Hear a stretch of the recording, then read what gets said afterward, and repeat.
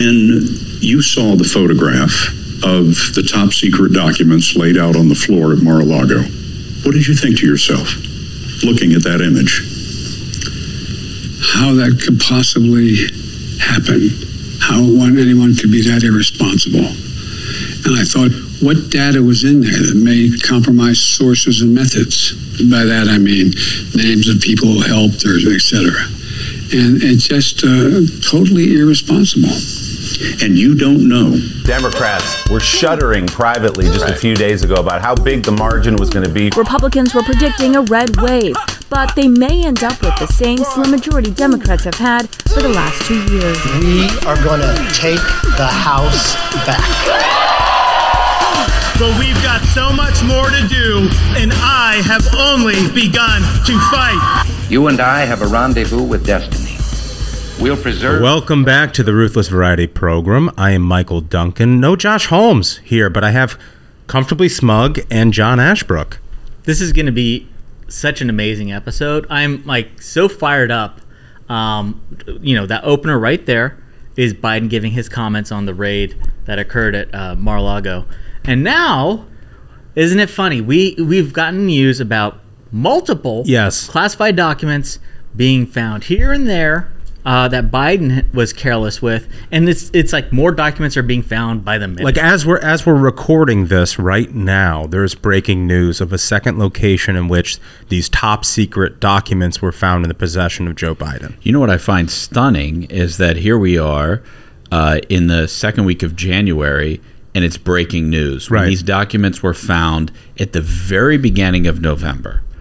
Right. Yes. Nobody reported this. Nobody revealed this before the election. It was kept secret. That is very before key. The election. Like we have the receipts. There is so much to this discussion, and it's very critical we go over it carefully and in detail. Because you're already seeing the media trying to just completely hide this. And we will. We absolutely will. What's most important that we get into at the front end here is that we have two great guests. Yes, we do. This is a huge program. This is a huge program. Huge. I mean, we've got Harmeet Dillon and RNC Chair Ronna McDaniel. There's obviously a debate and a race for who's going to be the future RNC chair, and so we wanted to have both of the main candidates on our show. And of course, they're here. We're glad they're here, and where else would you be but the Ruthless Variety Program? I mean, that's amazing. Like we always love to do during campaign season is have every candidate, every dog in the fight on the show, and we got them both. What a lineup. I just think it's important. The future of the Republican Party is obviously important in what we do to succeed, and I think these two interviews are going to be a huge part of that, the autopsy of what we did in the last cycle and where we go from here. One of the things that we try to deliver to our audience, who, quite frankly, is the greatest audience in 100%. All of radio, podcasts, or television, is multiple perspectives from the right side of the aisle, and that's what we're doing here today with these interviews. That's what we try to do with each one of these shows. So another perspective, and we gave McDaniel a hard time in the Ombudsman report on Tuesday. Oh, that's right. We did. That's right. We did. And so he's now come back in with a graphic. This is on the frog versus toad debate, Smug. Yeah. I mean, and so this graphic basically has a frog, a quote frog next to a quote toad. He says, quote. Yeah. And the graphic's claiming that like toads are squatty shape. Broad nose, bumpy skin, short legs, and this says frog, athletic body, pointy nose, smooth skin. Like, this is ridiculous. This is same animal. It's the same animal. It's like one horse is, black, one horse is brown. It's got to be completely different. You're a frog versus toad denier. Yeah, it's the same thing. It was just the British used the word toad, and now people think it's a different species, and it's just the most ridiculous thing. Oh, that's so good. It's so good. Well, I appreciate McDaniel trying to educate you. Yeah, well, and I appreciate that you were so stubborn you're not going to acknowledge these are two different animals. I will never be educated. I think there is something to what you say. Yeah. I think toad is simply just, it's a British term. Yep, 100%. Toad. It's a toad. Yeah. It's not like an American bullfrog is a very identifiable thing. Yeah. You know what you're looking at when you see it. Totally. You shine the light on it. Yep. It stops in its track. You gig it. and then you fry its legs. A toad. In England they didn't know what to do with it. No idea. Honestly, I say we just get right into it. Let's get right into it. So much to say about this Biden situation. Yeah, so we got the Biden document double standard, folks. Obviously Biden, as you saw from our intro, had a lot to say about the Mar-a-Lago raid with President Trump. And now it turns out that there is a think tank.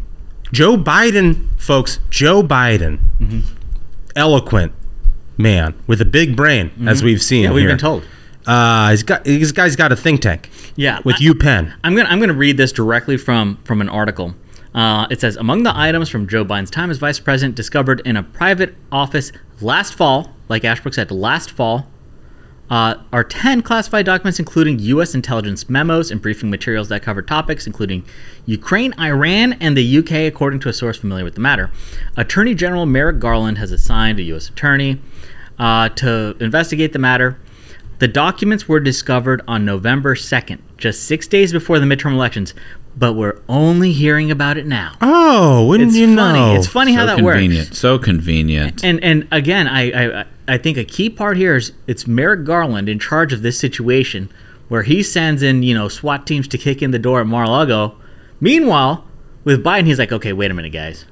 All right, we got to wait until after the election. Let's give it a little bit of time, and then we can start to look into this. And you're seeing news. Most media companies are trying to slow play this. But as Duncan mentioned, so it says the source told CNN that a personal lawyer for Biden was closing out the downtown D.C. office that Biden used as part of his work with the University of Pennsylvania. That's the think tank. This is just incredible. And this think tank itself is really important to discuss. I pointed this out on Twitter. Like a lot of folks started pulling these receipts on this think tank. This is a think tank that has received, I think the figure is $50 million from China. Right. From Chinese government sources have funneled $50 million into this think tank, right? This think tank was paying Joe Biden $900,000 a year, right? 10% for the big guy. And guess who else was there? Half his cabinet was drawing paychecks from this place. Essentially, this think tank existed to do two things: get money from the Chinese government to give to Biden and his buddies, and irresponsibly and illegally store confidential documents that cover Iran and national security. That's the important thing. When we say think tank, we're saying that with air quotes because in reality what this was is a shell corporation. That's it. To fund the work of Biden allies from China. I mean, this is basically just a make-work factory for fail sons of Joe Biden's political network, right? This is from a Fox News report on it. This is specifically discussing basically how this was just a cash grab among Biden and his buddies. It said Secretary of State Antony Blinken, among several current administration officials who previously worked at the Penn Biden Center. We're talking about the Secretary of State of our country now. Right. Was drawing money from this. Right. I mean, we saw the same thing with the Clinton Foundation. Yeah. Right? I mean, for years, reporters had a curiosity about what was going on in that Clinton Foundation. Why is it now, Ashbrook, that now no one cares? Well, we talked about this at the beginning of the show, and I think there are a lot of very upsetting aspects to this revelation. One of them is the fact that we are learning about it now. That they kept it secret when voters were headed to the polls. They didn't want people to know that Joe Biden was hiding secret documents, classified documents that mentioned Ukraine, that mentioned Iran, that mentioned our allies in the UK at his own place, because they thought that might upset their chances to hold on to a 100%. Handful of House seats. It is the most disturbing thing about American politics today.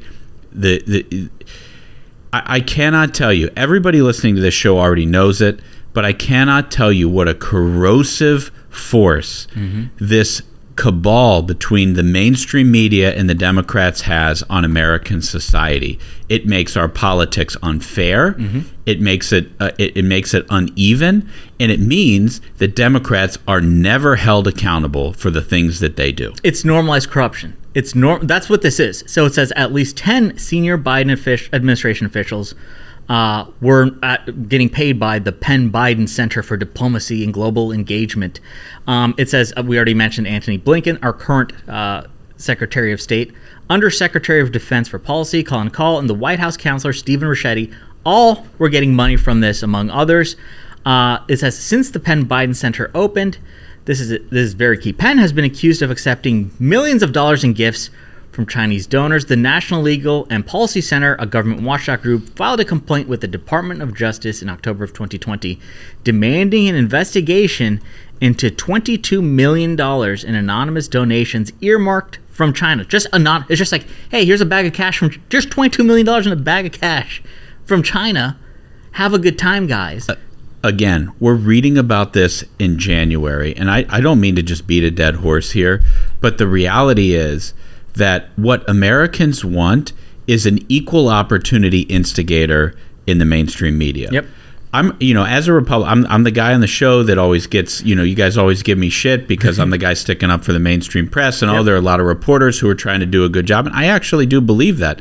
But people are tuning out to mainstream media because they feel like they're putting the thumb on the scale for one side, and they're like, well, if I want to sign up for the DNC press list, I'll sign up for the DNC press list. That's it. They want somebody who's going to hold Republicans accountable. Republicans don't like it. You work with candidates who are like, well, why are they sticking it to me on this? And it's like, well, pal, you did it. Well, you got to come up with an explanation for why you did it. I hope they do not stick it to Democrats. That's all we're asking. I hope the media has a little bit of curiosity in all of this, because all I see about the reporting here on these Biden documents is some stuff done in Fox, which is great. Don't get me wrong, but the rest of the media should be picking up this torch.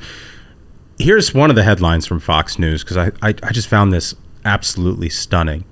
UPenn struggles to explain $3 million donation from Hong Kong shell company. The school received $3 million from, and this is the name of the LLC. You ready for this? Nice Famous Corporation Limited. Huh. Which is owned by a Chinese national. This sounds totally legit. It sounds like a Chinese buffet restaurant. Like, are you kidding me? It's as preposterous as Rudy Giuliani's Fraud Guarantee Corporation. I don't know if you guys remember this from before the election, but the media lampooned it, as it should have been.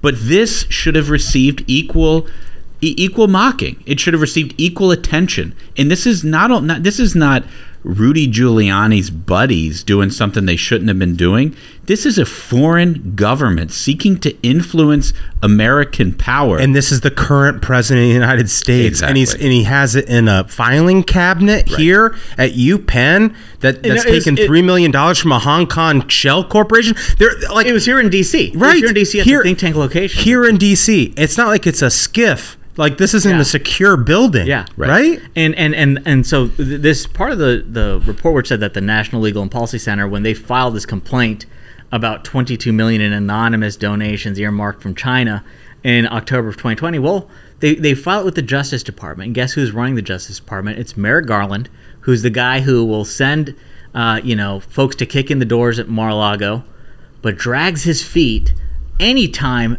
this administration itself needs to be held accountable. Well, that's impossible, Smug. The DOJ is an independent part of the administration. Merrick Garland's the same guy who's allowed, to this day, there are mobs outside the houses of conservative Supreme Court justices.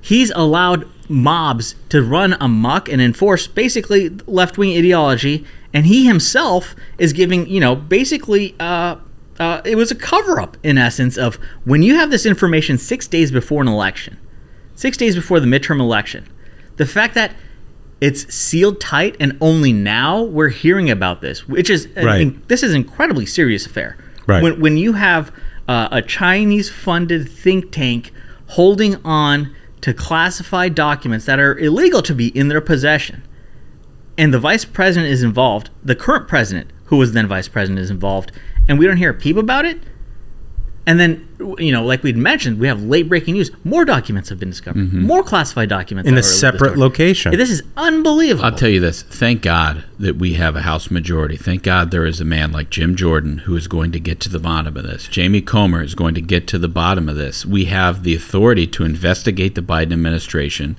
because we know that the press will not hold them accountable. So the voters have held them accountable. And that's the thing is like the House needs to go roto-rooter on this administration. We've seen how corrupt they are. That we've been told, hey, you give us the gavel, we'll investigate them. You got to follow through. Like they need to go ham on this situation right here. The idea that's constantly been popping up in my mind when I hear about this is it irritates me almost is always hearing like, oh, imagine if a Republican did this, because to me, what the theme has really become is it's not about hypocrisy. It's more about hierarchy. Yeah. Like, this is not, oh, wow, they're allowed to do this and we're not that's unfair. That's part of the system that they want in place. Right, where the rules, ruling class. Right, and the rules don't apply to them. They don't. Like, the same way that, you'll hear Dems who are against school choice sending their kids to private schools. Right. The same Dems who are like, okay, we shouldn't have any pollution. You shouldn't fly.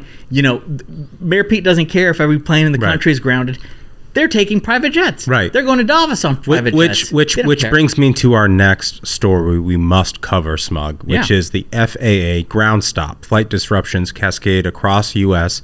after computer outage. This is from the AP. Thousands of flights, delays, and cancellations rippled across the United States early Wednesday after computer outage led to a grounding order for all departing aircraft by the FAA. That's insanity.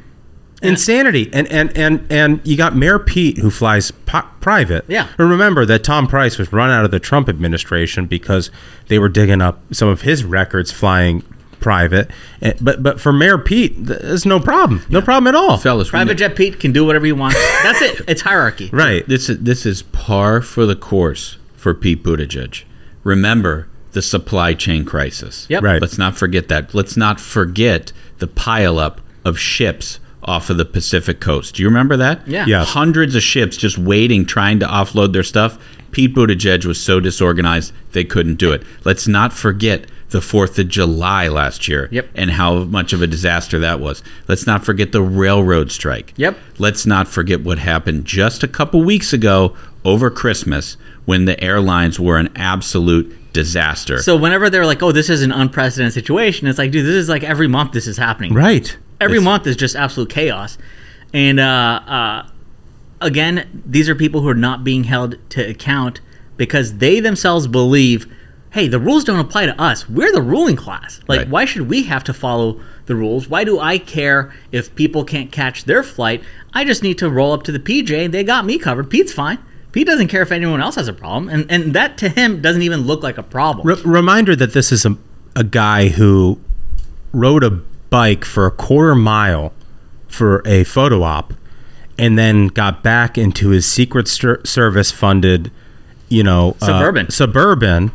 And everybody talked about how, our Secretary of Transportation, he's green. He's green. That's what the media does. He's green. Yep. He really wants us to get the next place in energy in America and wants us to go green. And he flies these private jets and all these flights for you get canceled. And that's the thing. Again, it's about hierarchy. It's not about hypocrisy. And that also leads into the situation we saw with gas stoves. Of like AOC jumps out into this conversation of so the government right now was weighing whether gas stoves should be just made illegal. I mean, this is how insane a time we live in, right? So they're like, so AOC gets out and she's starting to tweet of being like, hey, in case you didn't know, gas stoves are dangerous and there are studies that show it affects cognitive abilities for people who are using gas stoves. And she was like, there should be a plan in place where like the government pays to basically take people's gas stoves and they get a credit or whatever to go buy an electric stove. And then, folks start pulling up from her Instagram when she does her little videos. Instagram lives, Gas stove. Yeah, of course she's got a gas stove. Of course. Because, hey, why should the rules apply to the ruling class? Right. Yeah, this is the new Politburo. Like, we live in the Soviet Union. We just don't realize it. That's right? What's like, happening. there are people who work in the government, these liberals, who get to be hypocrites because they are part of the political power. Like, they can do whatever they want. But let's be very clear about where their power comes from. A guy that we follow routinely, this guy Tom Elliott, who posts a lot of clips from cable news. He's really keeping them honest. He posted that a CNN segment where they were talking about gas stoves this morning, just randomly, just happened to be talking about gas stoves, and said the science is showing us that having a gas stove in a small apartment, especially with bad ventilation, is like having a car idling there. Everybody is on the same message immediately. Yeah. Have you anybody listening to this show before this week heard that gas stoves were a real problem? Well, all of a sudden, Democrats determined that was their new boogeyman, so that they could take the attention away from Joe Biden's illegally held documents about Iran and Ukraine. And all of a sudden, they're trying to like show us the keys. Like, I think look at this and not at Joe Biden. Ashbrook, I think you just hit the nail on the head, because I feel like every week now, whether it's gas stoves or whatever, it's every week they invent a new fear that you're supposed to have, right? Because what they want is to distract you from the failures of the administration. And if they can keep you focused on the next thing you have to be scared of, you're never going to think to yourself, oh boy, it looks like they've really fucked a lot of things up. They always attack Fox for being the network of fear-mongering. Yeah, right. Nobody fear-mongers more than the climate change zealots. There was this really great tweet from Charles C.W. Cook where he says, "This is one of the creepiest parts of modern progressivism. AOC had never tweeted about stoves before yesterday. He pulled it up, did a search, nothing. But when she did for the first time, her tone was one of wary condescension towards the bitter enders, whom she's been trying to inform for years. It's cultish." That's the thing. It's a cult of belief. The whole environmental bullshit, all of progressivism, it's all essentially, it's a cult. Yeah, they get the talking points, and it's like suddenly they immediately knew this forever, and we are so stupid for not knowing it. Yeah, how are you dumb people? Don't you know you're not allowed to have gas stoves? Right. Unbelievable. Well, it's absolutely incredible, but we got to get to our first interview here, okay? Our first interview is going to be with Harmeet Dillon. She is challenging Ronna McDaniel for RNC chair. Let's get to that. I want to welcome to a program a very interesting woman. She's a prominent conservative attorney. She's also an RNC committee woman from the great state of California. Now she's running for RNC chair. You've probably seen her an awful lot on your cable news boxes over the last few weeks. Her name is Harmeet Dillon. Welcome to the program. Thanks for having me today. Listen, I want to get into this, but I'd like to have our listeners get to know you a little bit first. You've got an incredible story. You're a daughter of Indian immigrants. You've been a decorated lawyer. Tell us a little bit about your background. Well, yes, I came to the country at 2 years old. My father and mother and I were all born in India, and my dad finished his medical training, and I ended up growing up in rural North Carolina, where my dad was the country orthopedic surgeon there. And so grew up in the deep South at a time when it was yellow dog Democrat for the most part. My parents registered as Republicans when they became United States citizens. And, we literally were still living in Klan country back then. There was a sign on the highway when we moved to our town saying the Ku Klux Klan welcomes you to Smithfield, North Carolina. Wow. So, they wanted to be part of the other party. You should say so. Yeah. And so, they got actively involved in politics. We had fundraisers for Senator Jesse Helms and other Republicans back in the 1980s. And that was really my start in politics. When I went to Dartmouth, I fell in with the Dartmouth Review crowd, Dinesh D'Souza and Laura Ingraham. And those folks were my mentors. I ended up becoming the editor-in-chief of that conservative newspaper and being on the leading edge of campus speech fights back then, including being on 60 Minutes and, basically every major newspaper in America on a lawsuit that we filed there. So that was my start.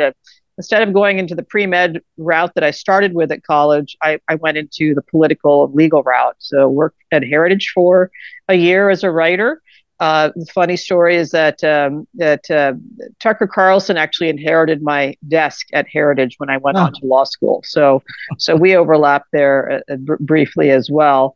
And then UVA Law School, headed the largest chapter of the Federalist Society there. I clerked for a conservative federal appeals court judge in Maryland. And then for the last 30 years, I've been a lawyer, and started out in big international law firms and worked in New York, London, Silicon Valley, and San Francisco before starting the firm that ultimately became the firm that I head now, which has offices in 5 states, five offices, and 22 lawyers. And almost everybody who works at our firm is either a Republican or conservative, or doing litigation protecting the free speech rights, or the rights of people in different conservative types of high-profile cases in the courts, including religious liberties, speech, anti-big tech censorship, and, of course, election law. Now, in politics, I've been an active volunteer dating back to my days at Dartmouth when I was the head of Dartmouth Students for Jack Kemp back in the day, and joined the state party after being a volunteer for many years in California. I've been the county chair of the San Francisco GOP for 4 years. That's a tough which is assignment. the hardest. It's the hardest job in politics to be a county chair, whether you're in a red county or a blue county. And I would say it was probably the toughest county in America to be a county chairman. And so, I really walked the walk. Registered voters in the rain in San Francisco, ran for office twice in San Francisco, raised money nationally for those campaigns, and ultimately became part of the state party, vice chair of the state party. And now for the last 6 years, I've been a member of the Republican National Committee representing California there, also representing the party in election litigation over the last 2 years, in free speech litigation, and also representing political clients and campaigns, political action committees, and candidates all over the country. And so that's the background. And frankly, one of the reasons I'm a volunteer in politics, not my job in politics as a lawyer, is because I want Republicans to win elections, because we have better ideas, we have better candidates, we have policies that spring from the Constitution, or they should. And yet, for the last 6 years at the RNC, since we elected President Trump in 2016, each of the election cycles has been disappointing. We lost the House, we lost the Senate, we lost the White House. And so our current chair, Ronna McDaniel, told us when we elected her last time that she was going to have a third and final term. So now she's running for a fourth term, despite that promise. And I stepped forward. I'm the only member of the Republican National Committee who's challenging for the chairmanship. And I have some specific ideas about how the party needs to get back on track immediately in order to win the 2024 election. And so, that's kind of the short story of how I got to be where I am today. Well, let's get right into it, because it's obviously a daunting task, and going from, a decorated career as an attorney and getting involved in party politics at the state and local level. It's obviously a leap to run for chair of the RNC. And you talked a little bit about the specific ideas. What in your mind is sort of the top 3 or 4 things that you'd like to do immediately as RNC chair if given the opportunity? Well, we have failed to catch up with, keep up with, or certainly defeat Democrats, outperform them at getting our ballots into the ballot boxes. And that's a weird way of saying it isn't voter turnout, because voter turnout is the old school model where you wait until election day. I like that model. I used to vote that way. However, increasingly throughout the United States, we have these early voting laws and mail balloting laws in some states, like states that are largely rural, Oregon and some others. They only have mail voting is their main method of voting. And so we have failed to adapt to that. The Democrats can elect virtually, in the case of John Fetterman, barely functioning candidates. In the case of Katie Hobbs, somebody who can't and won't debate. In the case of Joe Biden, serial liar, biggest liar in D.C., and also, I would say, non-compos mentis on some days. These candidates are elected by Democrats with no discussion of so-called candidate selection, which is an excuse Republicans use for not electing candidates this time around. because the candidate doesn't matter. The Democrat machine is able to whip into action and get the ballots of Democrat voters into the ballot boxes right away, bank them, and then they can coast to the finish line. But we have refused to do that. So I'm sorry, until we can change those laws, which I'm very much committed to changing. That's my next point. Until we can change those laws and tighten up the voter rolls of these states, we must outperform the Democrats at that task. We must get our ballots in early. At the Republican National Lawyers Association, which I chair, we call this claiming your ballot early. Get it in. And then track it, make sure it was either turned in because you turned it in yourself because you voted early, or you dropped it off at the polling place, or mail it and then track it.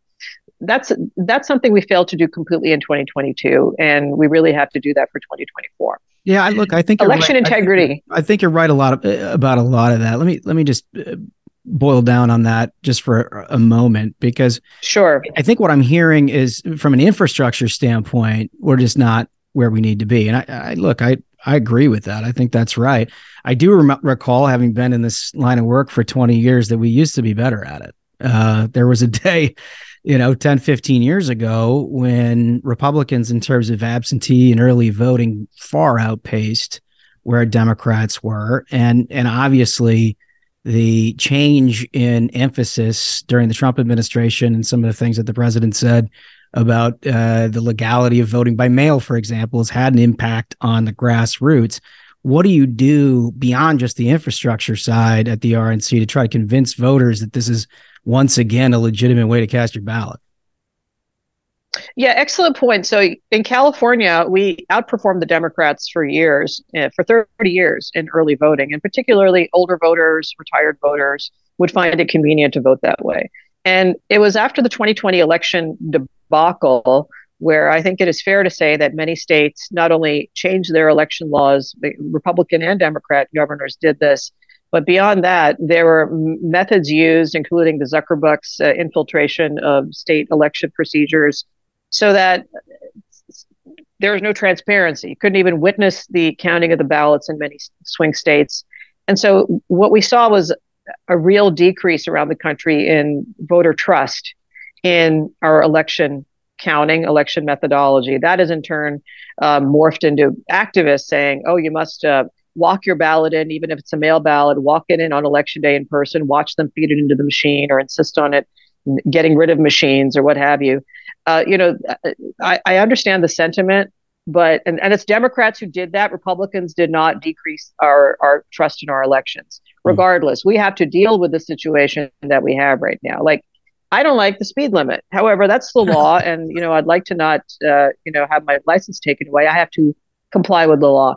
Right. I can run for office and change the law. That has happened. But until you win the election in the state legislature and have a governor who will sign your new election law, you don't have a new election law. And so I think not only do we have to develop the plan with the mechanics of how to do this, we must also promote it. We must also have voters, candidates, step up and vote this way and encourage people to vote this way. And I've done that in California. I'm a state party leader. So I made a video of myself and my husband filling out our ballot at the dinner table, and then showing a video of how we dropped it off and then how we tracked it and confirmed the day that it was received by the election department here in San Francisco. And so I think we need to be leaders on this. Now, to be clear, not every state has it. So it isn't like the RNC can do a one-size-fits-all program. What the RNC does, as it should be doing, is raising money efficiently and then using that money and transferring a portion of that money, a good portion of that money, to the states, and then helping the states design the plans that work for that state. But there needs to be some mechanical way of doing this. We need to be creating templates for states on how to do it, providing the resources on how to do it. It is a new program, so we may need to raise specific money to do it, but it requires the leadership to do it. And if you have a chair who's afraid to promote it or say it, it's never going to happen. And we're going to, I give it to you in writing.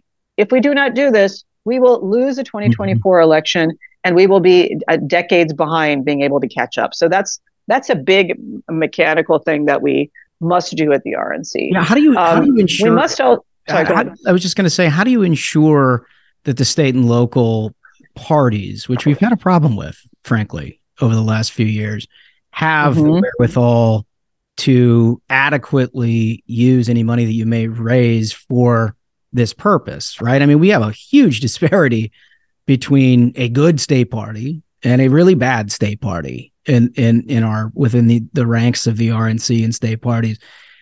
Is there any way to improve that? Well, let me give you an example. So I've been calling all these chairs. There are 168 members of the RNC, and it's when you call some of the red states, and what's interesting is the red states are among the worst sometimes, frankly, because they don't have to. Compete, everybody right? running. Yeah. Everybody running for office is a Republican for the most part, or it has been historically. It's kind of a party boss system. They give out favors or what have you. It's not the model of efficiency you would think. It's by default. They're not that great sometimes. Now, so I called up a red state chair in the Midwest over the last few days and was making my pitch and I said, what would you like to see differently at the RNC? And the response was, well, nothing. Everything's great. They've always done, whatever we wanted. Now, this state is a state where they lost the governor's race to a Democrat, even though it's a red state. They lost a major cultural measure. I won't get specific about it. No, I think I can. Everything is not great.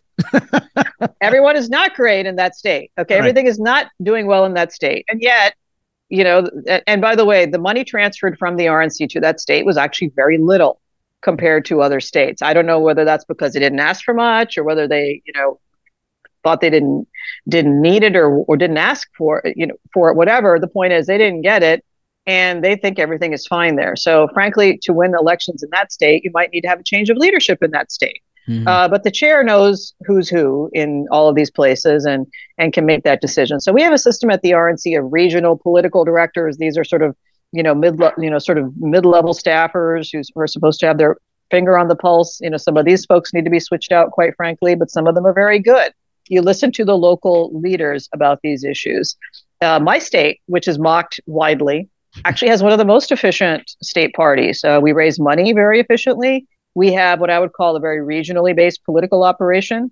The Central Valley, we elected a new Republican congressman. I helped raise money for him. In the Sacramento area, we elected a new congressman. And so we picked up 2 seats. And then we kept our seats in Orange County and Southern California area.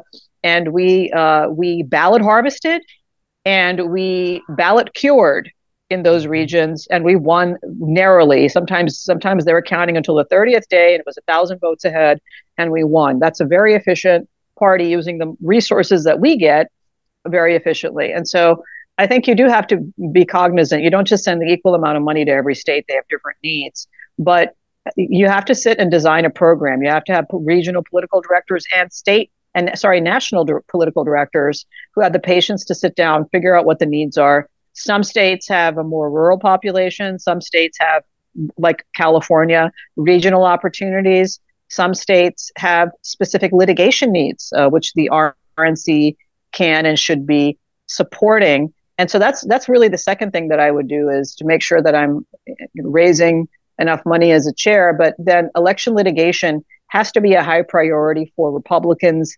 nationally. That doesn't mean the RNC funds all of it. It does mean the RNC should be identifying the opportunities, have all the research, have a legal department that maybe is larger because it needs to be daily monitoring these things and identifying litigation opportunities, and be prepared to spring into action with allies or themselves. I mean, what's interesting is that under current standing laws in the United States, it's often the RNC or the state party that have the best opportunity to get into a case and be the plaintiff. There is no nonprofit that can do it. But if you have a lot of Mark Elias's lawsuits happen to be on behalf of nonprofits. In court right now, I'm against the Michigan Welfare Rights Organization, the ACLU, the NAACP, La Raza, La Familia Vota. So if you're a Democrat trying to weaken election laws, you use a voter from a minority group saying, voter ID is racist, or not allowing me to vote on Saturday is racist, or not enough polling places is racist. It's easy to make those kinds of pot shots. That if what you're trying to do is actually improve the voter rolls of the state, or strike down a law that decreases integrity, being the plaintiff in a state party is often the best way to do it. And the RNC has the ability to raise the money under campaign finance laws and then support the state party in that. That's something that I've been actively involved in over the last 2 years after complaining about it not being done over the last 4 years. So I feel like I have a good handle on what needs to be done. One of the things so interesting about your career is that you've worked with all kinds of different organizations. If I'm not mistaken, you were at one point on the board of the ACLU, and now to watch them sort of migrate over to be a tool of the left in some of these, contests within voter integrity laws in various states in this country has to be a little bit jarring for you. Well, look, I mean, I'll give you a short anecdote. When I mentioned the litigation against Dartmouth College in the 1980s, because it was a free speech issue, the American Civil Liberties Union stepped forward to support us and help us find a lawyer. Yeah, that's the old ACLU. Right? That's the old ACLU. In 2001, I was one of the few Republicans in the country who stood up and said the Patriot Act is going to be a civil rights disaster for our country. And again, it was that organization that championed that effort here in California and probably in other places around the country. And so, that was the limited purpose for which I joined it at that time and then resigned because, again, they had been drifting leftward for a long time. But today, that ACLU has actually stopped doing most free speech work. They certainly don't step up in court and do it. And they've just become yet another Soros-funded tool of the left, really. And so, yes, today the ACLU is just one of many woke orgs that are stepping up to decrease our integrity in our elections. And at the same time, we on the right don't have conservative institutions filling that role yet.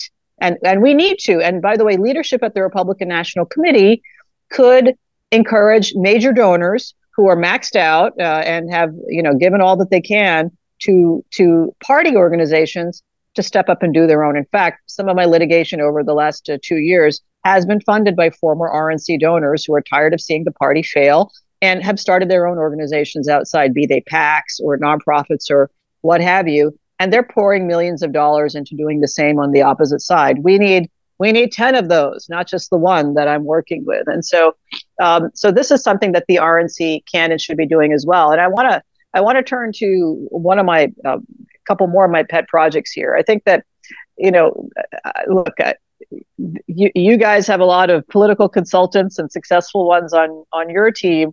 But what we have in DC is, I think, a captive audience but the RNC is basically captured by the same political consultants who've done the work there for well over a decade now, since Reince's era. They've been really the same vendors. Of the money you see the RNC raising, more of it goes to political consultants than it goes directly to the states. More of it goes to overhead and raising the money than it does go to the states. And so I think that there are some pretty gross efficiencies there, because if you don't win elections for 6 years and the political consultants who are giving you messaging advice, who are doing your direct mail, who are formulating the political strategy, where's the accountability?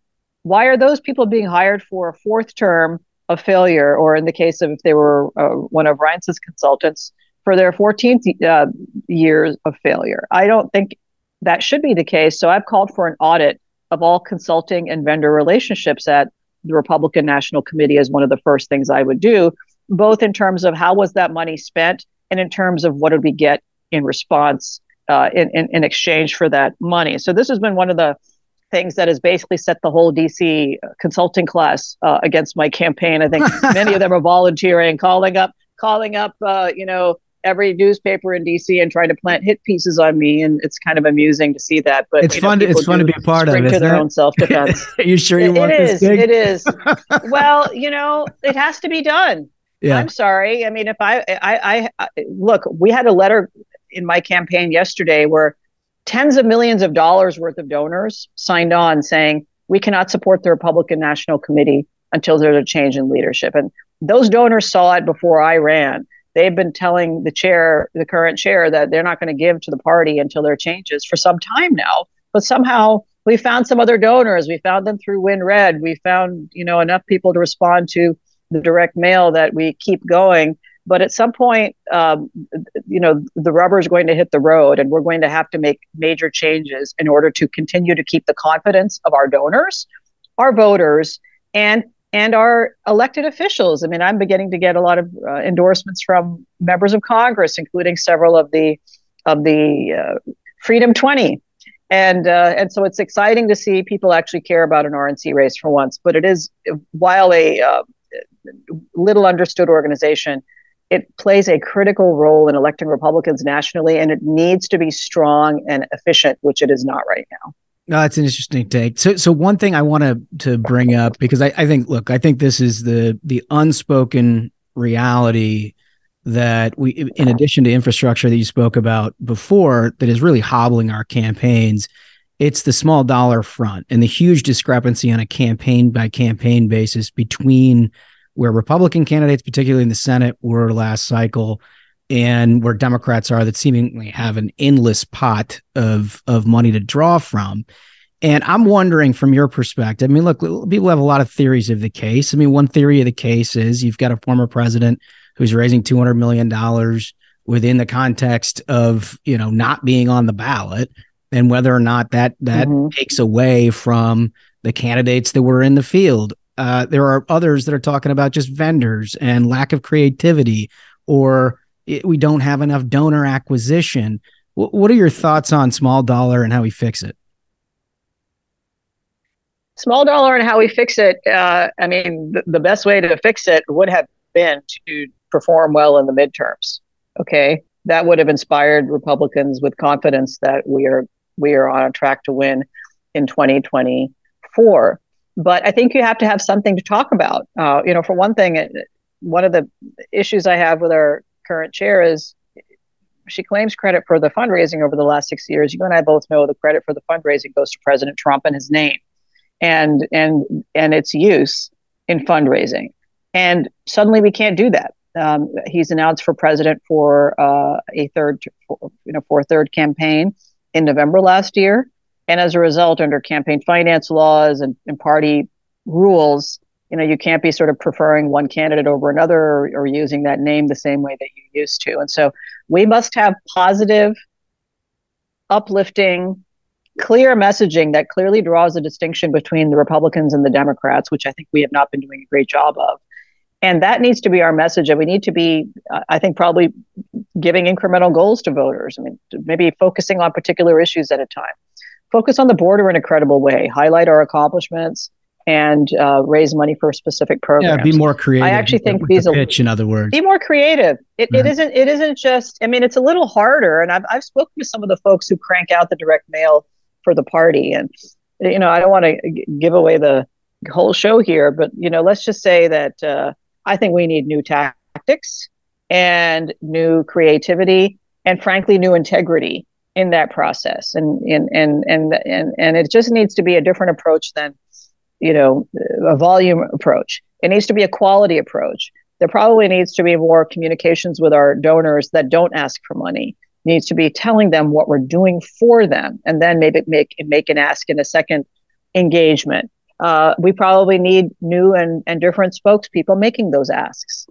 We need popular figures in the party. Maybe they're not just political figures. Maybe they're cultural figures. It does require a new creativity and a new. You have to come to the table with your hat in hand, saying, "Hey, we're making some changes. We're making some changes," and that requires in turn acknowledging that you did something wrong that you'd like to do differently or better. And I don't think we have that right now. If we're being told everything is hunky dory, let's have 2 more years of what we had for the last 6 years. I despair at the ability to do that. So I think a change in leadership would be critical to winning back the trust of those donors, small dollar donors, and voters who we need, because we need to hold on. Just looking back at the electoral map, we got to hold on to the Trump voters. Okay, but you have to give them something to vote for. And you have to win their trust. Some of those are new voters for our party. And if you keep losing, they're going to drift back into the arms of the Democrats, who win elections and give out stuff. They give out goodies. Right. They give out, these student loan, flashy things like that. Whether they end up winning or not, they They give out stuff that sounds good. They use social media influencers. They use TikTok influencers to sell their ridiculous policies. I think we spend zero on social media influencers at the Republican National Committee, even as throughout the United States, conservative organizations like, you mentioned Turning Point, so many others, social media influencers are prolific. They're like, tribbles. They're multiplying, and they're conservative. They're young. They get what different demographics the party needs to win care about, and they communicate with them. The fact that we're blowing money on direct mail and TV ads and not on social media is crazy. Democrats are investing heavily in that. Democrats are also investing in this cycle in data. Now, I think the RNC has done a good thing with its data innovations over the last decade. We have our data trust. We continually get data from states. We feed it in. But the data you get from states is only as good as the state data maintenance. So in California, that's terrible. Our Secretary of State does a poor job of maintaining our data. So the data you get for California is not very good unless you're investing in new sources of data, commercial sources of data, and integrating those. In turn, that requires a budget. So again, all of these things are interrelated, but we're hitting a fundraising wall. I think that's very clear from FEC reports. And so we have to reinvigorate our base to continue to be able to raise money. And then we have to spend that money much more wisely than we have in the past. So some belt tightening is required, some creativity is required, some integrity and return to basics is required, some insistence on core principles is required for the party, which we don't talk much about our platform or about our constitutional principles. I mean, imagine if we had a situation where instead of fighting over rules like, hey, you get 72 hours to read the bill before you get to vote on it, or we're going to have a balanced budget in 10 years, or we have to cut programs before we budget more money for new programs. We're going to investigate the weaponization of the deep state. Imagine if Republicans ran on those issues. I don't think Kevin McCarthy would be presiding over a 5-vote majority in the House. You'd have a 30 or 40 vote majority in the House. So the fact that we're arguing over stuff that should be basic in the party is a problem. So I hope Republican elected officials get the message. The Republican National Committee needs to get that message as well. Yeah, and you obviously have to work collaboratively too, right? I mean, that's part of the absolutely part of the deal. You got to part of the deal. Work together and try to broaden the tent a little bit. I think we've been pretty focused on trying to winnow it down over the years, which has been problematic from an electoral standpoint. But I get to, here's the last question before I get into our final bit that we do on Ruthless here. Debates. I'd love it. I think the Variety program and most of the listeners here would love it if we had a more open process for Republican primary debates, included more conservative voices, clearly pushed off some of the main corporate media voices that we've heard dominated in the past, right? Absolutely. And is that something debates, you'd be interested in pushing forward as chair? Well, the party has already started that process. We've divorced ourselves from the Presidential Debate Commission over this last couple of years, which is an important innovation.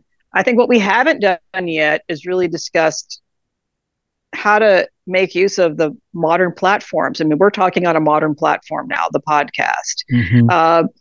I can't remember the last time I turned on network television for any purpose. I don't watch it at all. I don't watch the ads, nothing, zero. Okay. And so we need to talk about harnessing online platforms that are easily accessible for some of these debates. Now, there are some mechanics you have to worry about in debates as well. Having 17 candidates on a same debate stage, that's not a debate. That's something else. That's a series of statements and with an occasional fight breaking out in the line, in the lunch line. Right. But that's not really a debate. And so I think there need to be some criteria. Who are these people and what's their ability to raise money and get on the ballot in different states, things like that. But once you have that, absolutely, we should have a free and open exchange of ideas amongst candidates who have any chance in heck of winning. And it should be before the largest possible audience.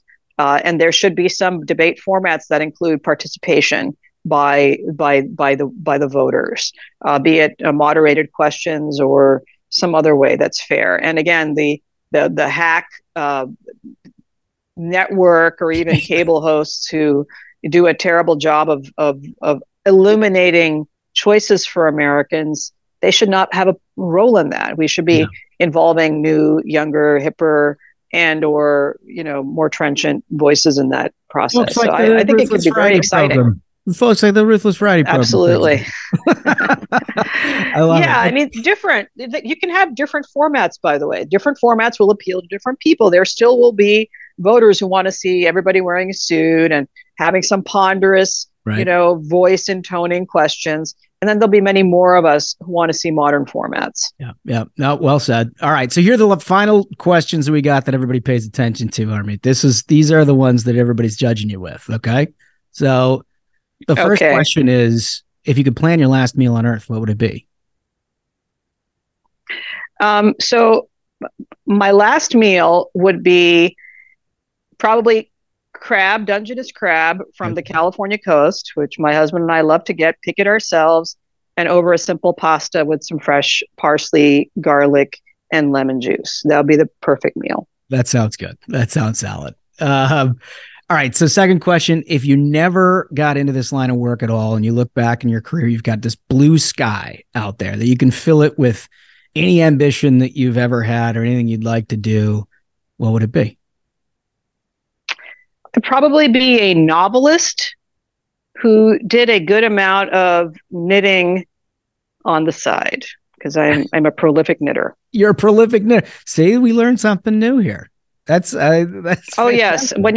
When you see me on Fox News, I'm frequently wearing a sweater that I made myself, and these sweaters take from 40 to 100 hours to knit, and I also design many of them. So it is a passion, but it doesn't pay the bills. So I would definitely have to do that novelist gig and do it well to be able to pay the bills and live in the style to which I become accustomed. Yeah, hard to scale that. It is hard. All right. So third and final question. I'm going to take a second to explain it. Our view is that most successful people in this country are motivated primarily by one of two things: the thrill of victory or the agony of defeat. It's not that anybody enjoys losing or anybody hates winning.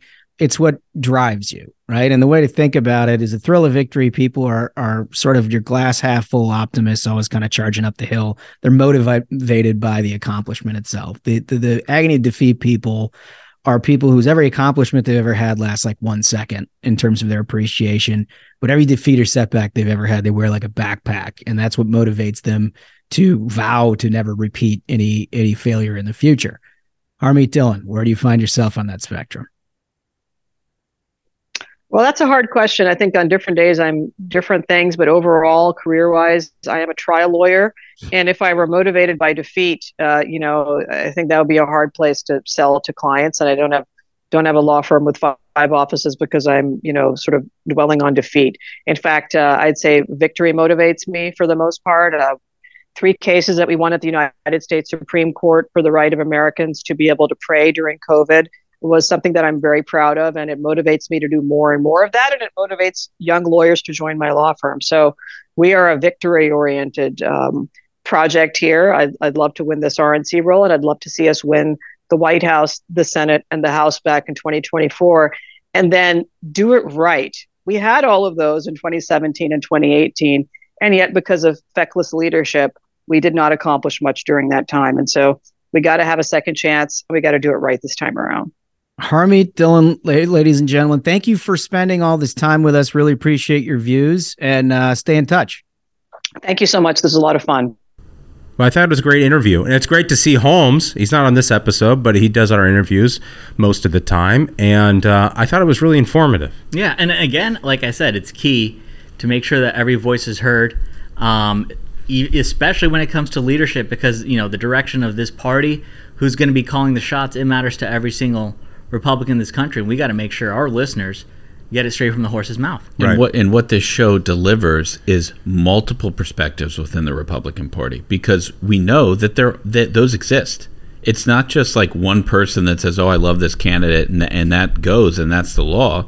We're the party of ideas. Conservatives aren't afraid of people who disagree with them. They Right. really aren't, because they know that their ideas come from a very logical place. And I guess that's almost like a good segue into this story I want to get into, is what happens when you don't allow any conflicting ideas. Folks, San Francisco is a sewer. This is an article from San Francisco Chronicle. It says, "Don't jump in puddles.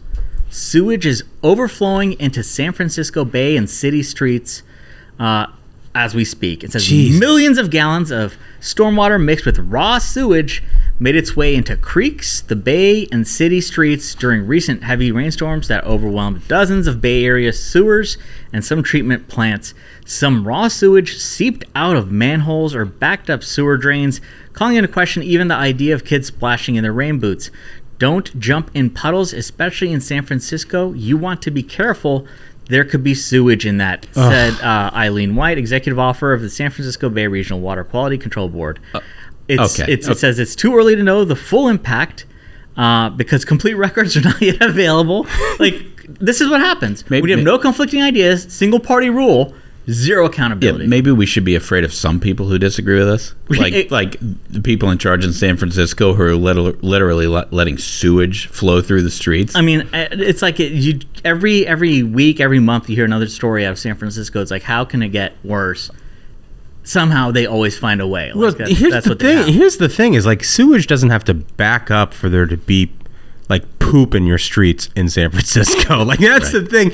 Is like, they should actually be pretty much used to this by now. You got people addicted to heroin who poop on the sidewalks throughout your city. I don't know why they're even surprised at this point. Like, I've heard from multiple people who live there that like they can't take the train, especially when they're with their kids, because there's needles on the seats. Yeah, there's used needles all over the place. So like it's dangerous to let your kids even walk out. Who knows? They'll jab a needle.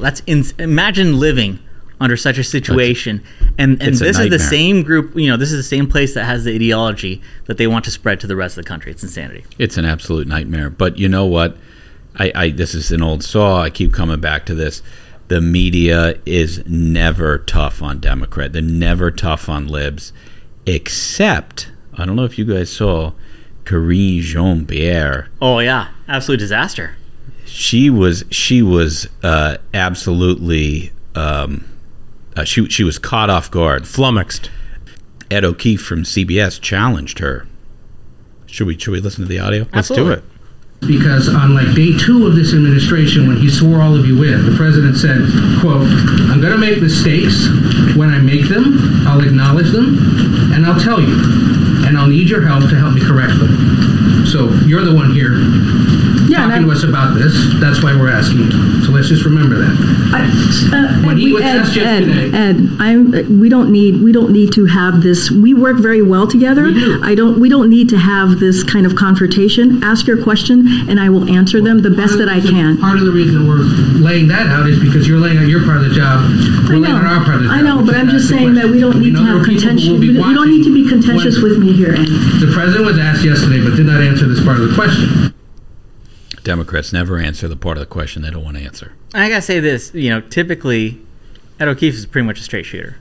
Like, the fact that she's mad at Ed O'Keefe is like, come on, dude. Like, that is wild. This isn't a guy who typically is known for like just giving Dems a hard time. He's not contentious at all. It's wild she erupts like that. Well, I think it just shows you a little bit about what Karine Jean-Pierre expects when she stands at the podium. She expects somebody to ask her what's your favorite color and what's your favorite flavor of ice cream. Yeah. Somebody asks her something a little bit different, she's flummoxed. And especially at a time like this, right, where we played at the start of the show Biden weighing in, being like, how can you be so irresponsible with these documents? Right. And then I guess yesterday Karine Jean-Pierre said that, like, it's just like a singular event, just a couple documents were found, and then today more were found, and she's just like not in the mood to deal with it. She doesn't know what to say. Just like in San Francisco, a reporter asks, "Hey, why is there poop in the streets?" Yeah. These libs in San Francisco are like, "Whoa, you shouldn't be asking that question." Trump. Bingo. And that's the thing is, like, I think that's the root of the frustration. She's like, "You're supposed to be on my team. What are you doing?" Right. What's wrong with you? Yeah, we buddy? have a good relationship. When she said that, dude, right. I was like, Wow. I say things, then you're supposed to print them. Don't you get the game, dummy? You're supposed to be out here helping our side. It's outrageous. These guys have a job to do. Right. You know, it's outrageous. Speaking of a job to do, a big job, the RNC chair. We've got the current RNC chair, Ronna McDaniel, on for an interview as well. Let's get to it. I want to welcome to the program the esteemed chairwoman of the Republican National Committee, Ronna McDaniel. Welcome. Great to be with you. Great to be back to the program. We wear our Ruthless t-shirts in our home quite often. My son is a huge fan. I love that. I love that. Well, this is your second appearance, so you know what's up. But look, you've got an election on your hands, and it's coming up in short order. And I'm curious, just at the top, to get your thoughts on that. Sure. I'm running for chair again in a really critical time, Josh. I think part of the reason I'm running is continuity in a time when we can take back the Senate, we can win back the White House. I know what the ramp up time is to build a brand new RNC because I've been there before when we had just gotten the White House. And the things that the RNC has done under my tenure, like getting involved in voter registration, the election integrity program, the investment in state parties, we just can't take our foot off the gas and be successful in 2024. I'm excited that we just won back the House, but I'm very concerned if we don't keep that infrastructure in place, that we will not take the successes and the wins that are on the table for us in 2024. Yeah, let me just focus on 2022 for 1 second, sure, and then we'll go forward, because I think forward is much more important. But for 2022, for a lot of us, me included, it was a bit of a surprise in that we didn't do better than we thought we would. In your mind, what are sort of the contributing factors there? So I think I want to look forward, but I do think you have to look back, and the RNC is doing an after action report. I think we've got to look at the effect of Dobbs in a state like Michigan, where Prop 3 was a huge factor across the state.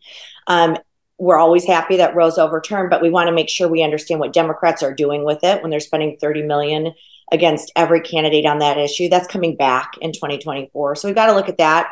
But other things as well. But here's some bright spots from 2022 that I think are overlooked, that I think the RNC had a direct effect on. We did have red waves in states like Florida and North Carolina and Iowa. And a big part of that is the fact that for the first time ever, the RNC invested in ongoing voter registration in those states. So in Florida, for the first time in history, Republicans overtook Democrats with more registered Republicans than Democrats. That's huge, with Ron DeSantis winning, but also we picked up 4 House seats in Florida. Marco Rubio was on the table. States like North Carolina, same thing for Ted Budd, but we also flipped the state Supreme Court, which is going to be huge because we're going to go back to the maps there. Same with Iowa. But I also think it's important to recognize that Republicans turned out 3 million more voters than Democrats. And if you looked at this turnout, based on the electoral map, we would have won the White House with 297 electoral votes. So just a quick revisit of what the RNC does and what we don't do. We don't pick candidates, the voters do. You know, voters know their state best, and that's important for the candidate. We don't do the messaging for the campaigns. Campaigns don't come to me and say, Ronna, what should my ad be? They use their campaign team and their pollsters, right? But we do build what I say, we build the road that all the cars drive on. We're doing the voter registration now. We're training poll watchers and or recruiting poll watchers and poll workers now. We have these community centers open in Black and Asian and Hispanic communities now. These are things that you have to build long-term investment in to build that road on, so the candidates can all drive on it. Not all roads are the same. Not all candidates are the same. But I think the RNC, the infrastructure we built, is the reason why 3 million more voters turned out, and why in every single battleground state, and I think this is really important to note, a Republican won. Do you know who the top vote getter was in Arizona? The very top vote getter, higher than everybody else. Was it the treasurer? Was it? Yeah. But it's not like there was drop off. I've heard people say, "Oh no, there was the Democrats were telling people to fill in the first 3 parts of the ballot, and then they left that part empty." No, that doesn't work, because she was the very top vote getter. She got more votes than Mark Kelly. 1,375,000. So it shows you that the RNC worked. that the mail program worked, the early vote worked. You're hearing all these criticisms that are just quick sound bites that are not factually based. And I think it's important to understand the reason we lost key races in Arizona was because of Republican on Republican fighting. Oh, yeah. That is the crux of my campaign. We have a party right now, and I am running against somebody right now who is running a scorched earth. Let's attack Republicans. Let's spend all of our time in the circular firing squad. And let's forget who we're against as the Democrats. And what happened in Arizona is Republicans were so upset. They said, not only am I not going to vote for the Republican candidate, I'm just not going to vote for some of these races. And from candidates who were very vitriolic towards John McCain or others. And you can't just assume that Republicans are going to turn out when you're attacking them all day long. And well, that's the thing, right? I mean, you know this, and I've been around long enough to see this, is that you don't win elections by subtraction. Yeah. You know? And the idea that you spend a general election, even a moment of a general election, attacking people who are predisposed to vote Republican and are bothered by things like inflation and crime and immigration, seems like it's not a winner, right?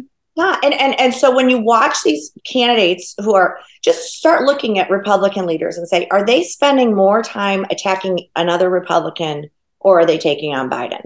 Mm-hmm. And I'm about bringing people together. I will always be that way. It is a tough time. It's been I've been chair under President Trump. It's not. We always haven't had the most kumbaya party. We've all seen that. But there have been challenges. We're only going to win by addition. And we also need to recognize, as independents are looking at us, are they going to say, that's a party I want to be part of? But the answer is yes in a lot of these states. And that's what people should have hope. Arizona, top vote getter, Republican. Nevada, we won 3 statewide races. And yes, we did do ballot harvesting. Joe Lombardo won the governorship there. We took off a Democrat incumbent. Sununu won in New Hampshire. Ron Johnson won in Wisconsin. Georgia, we won 8 out of 9 statewide races by huge margins, beating Stacey Abrams for the second time without any runoff. So we had a lot of victories at the statewide level, which shows that there's a road for Republicans to win statewide. And those are the questions we need to be asking as we head into 2024. What was the difference between this Republican that won statewide and this one that didn't? And I would say the road's not the issue if a Republican made it across the finish line. Right. So the road that the RNC built was not the reason. If we had 8 out of 9 win in Georgia, you can't say, we didn't get early voting done and the mechanics weren't there, because we won 8 out of 9 races. So I'm going to challenge the narrative that's being put forward right now. There's always room to improve mechanics, but we do invest in ballot harvesting. We understand the importance of mail-in voting. We understand the importance of absentee voting, and we invested in it. And we won statewide in every battleground state that the RNC invested in, except for Pennsylvania. And we can go into that. There's a whole bunch of things that happen in that state. I think we all have post-traumatic stress disorder from Pennsylvania 2022. It wasn't for a lack of effort, I can tell you that much. But I will say, you've addressed sort of the chief critique by Harmeet Dillon that she has leveled both on this program and in recent days, that the ground game basically hasn't innovated towards rules and laws that have been in place in certain states since COVID. And what you're saying is we have the difference in our how candidates performed is based on the candidate and the campaign. Correct. And I do think this, and this is part of the reason why I've created this Future of the Party Advisory Committee with some candidates that won, that lost. I do think we've got to create some tools to help our candidates know what should I be paying for SMS texting? What are good governance practices that I should be asking consultants? Is my consultant directing me to put more money on TV because they get a back end deal on TV and foregoing a ground game or digital or other things? And I do think we have to help some of these candidates, because the one thing I would say about this cycle on the Senate side, which I always said the Senate was going to be tough this cycle. I think another problem is we had a lot of people over-promising so that people felt let down. But I think after January 6, 2021, we would have all been ecstatic to say we were winning back the House and taking back the gavel from Nancy Pelosi. So the expectation, Gabe, was set a little high. I never used the phrase red wave. I banned it at the RNC. But one thing I think you would agree with, Josh, is at the statewide level on the Senate candidates, none of them had run for office ever. Many of them had never run for office, not just like had they run for state Senate or other things. They've never run for office ever. Not even dog catcher. Dr. Oz, Herschel Walker, J.D. Vance, Blake Masters, Tiffany Smiley, Joe O'Dea. None of them had ever run for office. So what happens? It's like sending somebody to war who'd never gone to boot camp. They don't have a fundraising infrastructure. They've never had to build that gut of, is my consultant right or wrong? They've not done grassroots. They've not had to train volunteers. And one of the things I learned talking to some of these candidates is they really didn't know what to say to their consultants. Like, should I be paying 15% on the back end of my TV buy? Should I be paying 17 cents per SMS text? And I think we need to protect our candidates and go forward and help them with just a kind of a good governance package. Well, I think that's really well said. I mean, historically speaking, party committees, not the RNC, but the NRCC and the NRSC have played a large role in that. And that obviously did not happen in 2022. So I guess what I'm hearing you say is from the RNC perspective, particularly as we get into the presidential election, more emphasis needs to be put on coordinating with those committees to ensure that people who are running for office, particularly for the first time, are understanding what they're getting themselves into from a consultant standpoint and from, basically an infrastructure standpoint. Yeah, I mean, because, Josh, people don't know this, but I came from working on my mom's campaign for Senate. She had just divorced my dad, Scott Romney. My grandfather, George Romney, endorsed against my mom. So we were the underdog. That's a tough deal, by the way. I was a young girl, driving my mom around. Everybody's angry with her for using the Romney name. And she was against everything. But I remember her setting aside a certain amount of money and telling her campaign treasurer, do not let my consultant spend this money because I don't want to be in debt after this campaign. Because she was a single mom of 5 kids. I sat with her. She had to cut up credit cards as a young girl. And it was scary to divorce a Romney in the state of Michigan. That was my baptism into politics. And I've always thought about the candidate. And what I've learned with the consultant class, and there's so many great ones, but there's also ones who don't do well for their candidate. And then they go, well, it's the RNC's fault or it's the candidate's fault. And we're not holding people accountable who are giving bad guide to some of these candidates. And I think for me, that really came on display this cycle with all these new candidates who came in who'd never run for office, and people are seeing dollar signs. And then at the end, these consultants, some of them are like, oh, the RNC didn't do this and do this. I'm like, yes, we did. We turned out votes, 3 million more votes this cycle. We won statewide in that state you're complaining about. So what was the advice that this one gave that this one didn't? And we need to do that. So I've talked to Monica De La Cruz is on this, Jason Mieres. I was with Myra Flores the other day. I'm really calling candidates and saying, how can we help you better? Because it's not just enough to build the road. We're a team. And this is a team sport. And we all want to win because we care about our country. And so I'm sick of the scapegoating and this person didn't do enough and I'm going to attack them. And I'm hearing that come towards me. And I think it's really unfounded and unfair, especially from somebody who's been on the committee in a leadership role, who is now throwing darts when she could have asked really productive questions throughout and didn't.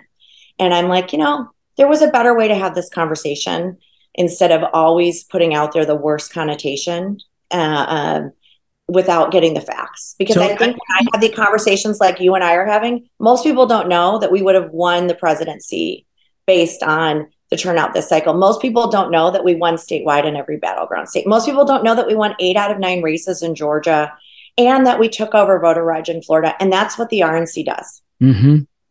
No, look, I think all those are very salient points. I mean, as you're well aware, and I think you've touched on a lot of this, what beyond ground game, one of the principal critiques that your opponent makes about you is consultants.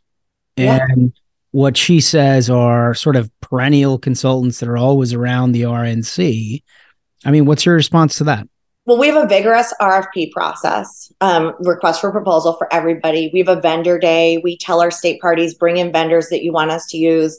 She's been a vendor. She made $1.3 million from the RNC in the past 2 years. Okay. So, I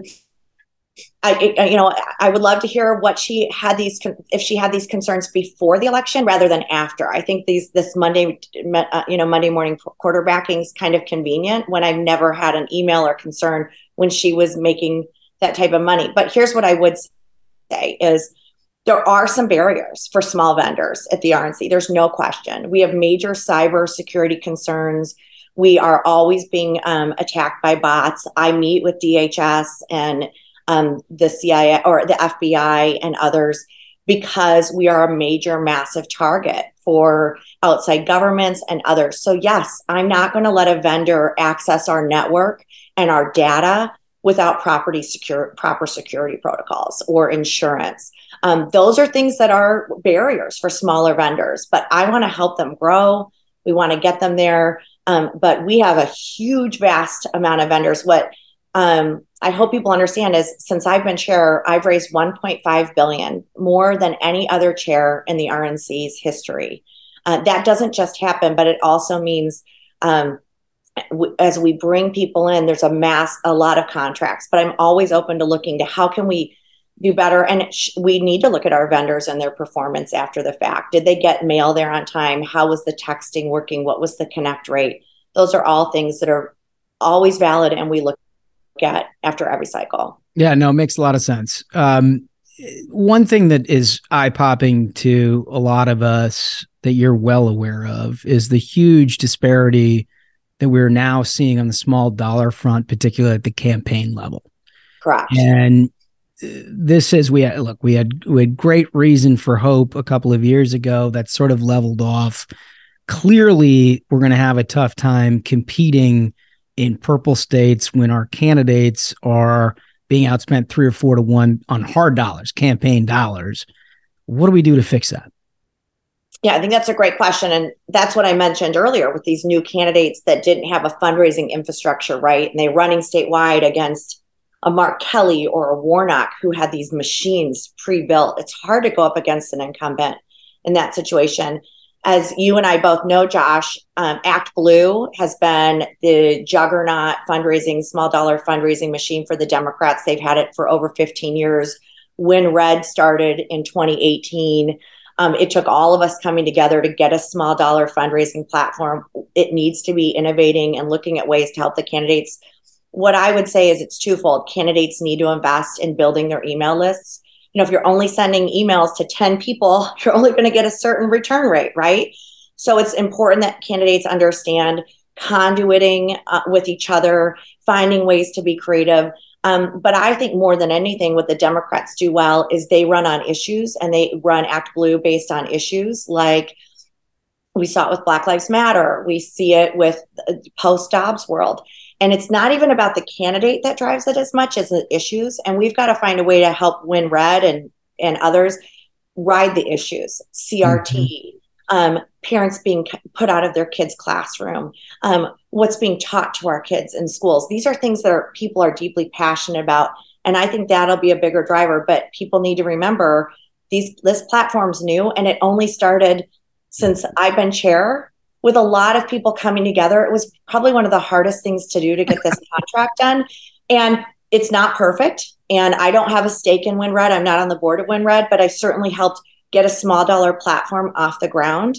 And we didn't have this before.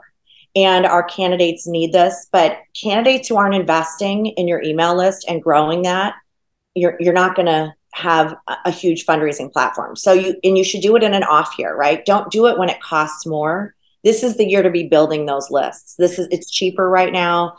This is the most effective time to be growing your donor file. Is that something you would consider injecting into like debate qualifications, for example? Because we saw Democrats really have a huge hockey stick in their amount of small dollar donors when they created a criteria to qualify for debates based on how many donors they get into a small dollar platform. Is that something that's discussed at the RNC at all?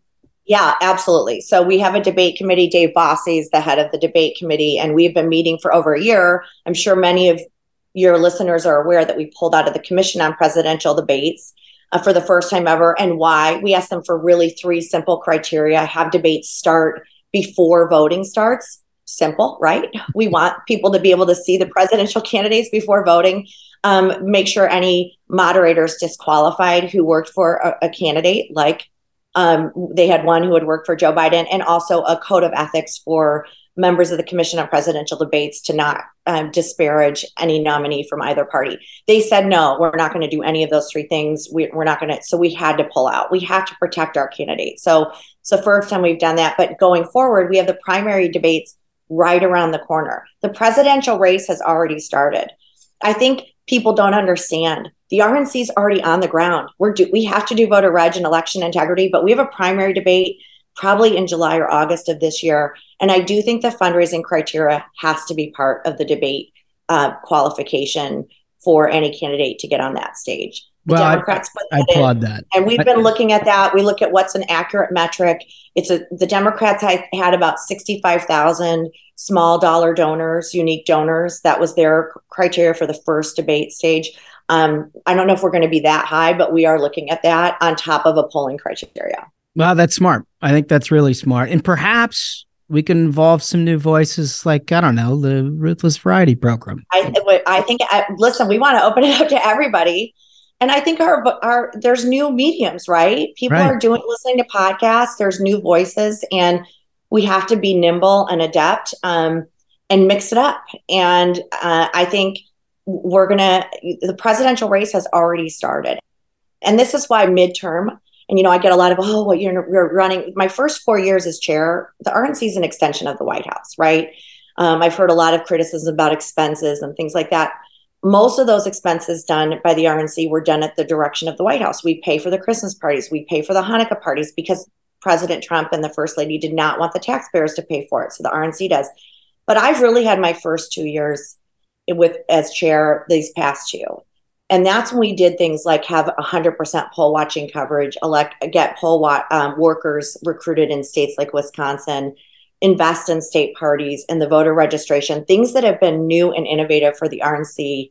And we can't mid-cycle, I think, start and then think we're going to build it up and have that infrastructure in place when we have a really good Senate map, right? Ohio, West Virginia, Montana, Arizona, they have 21 seats up. The inverse of this year, we didn't have the best Senate map this year, and then the presidential, and then we've got to retain the House. So this is going to be a critical year on top of 3 races right now in 2023 where we can win key governorships in Kentucky and Louisiana. No question about it. So let me ask you, for those who, and you just mentioned your first years you spent as RNC chair under the Trump administration, funding a lot of their priorities. Obviously, the RNC at that point is the political arm. Yeah, when the chief of staff of the White House calls and says, this is what you're doing. That's what you do. You're hiring. That's what you do, right? Because your biggest fundraiser is the president. And that's the right thing. But I come from being a state party chair. I've worked on campaigns my whole life. I remember I'm the one who turned Michigan around and got President Trump, and with him, a candidate and him, building an infrastructure that turned Michigan around for the first time in 30 years. My opponent has never run a state party. She has never run a campaign.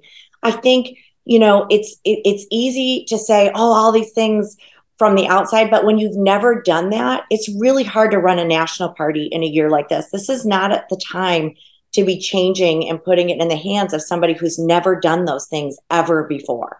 How do you answer critics who are concerned about, just the fact that, look, you became party chair because of the recommendation of President Trump, and there is a closeness there. There's a good working relationship over many years. You've remained close with the former president. Now we enter, what's going to be an open primary. How do you address any concerns that somebody might have about thumbs on the scale or anything else? Yeah, I think that's a fair question. The RNC has to stay neutral. I pledged neutrality when I ran in 2020 to re-up as chair. It's part of the importance of the RNC that we can't put our thumb on the scale because I'm so committed that the voters decide who the nominee is. And that's why we don't get involved in primaries at the Senate or the House level. My opponent has recommended getting involved in primaries. I actually think that's a bad idea.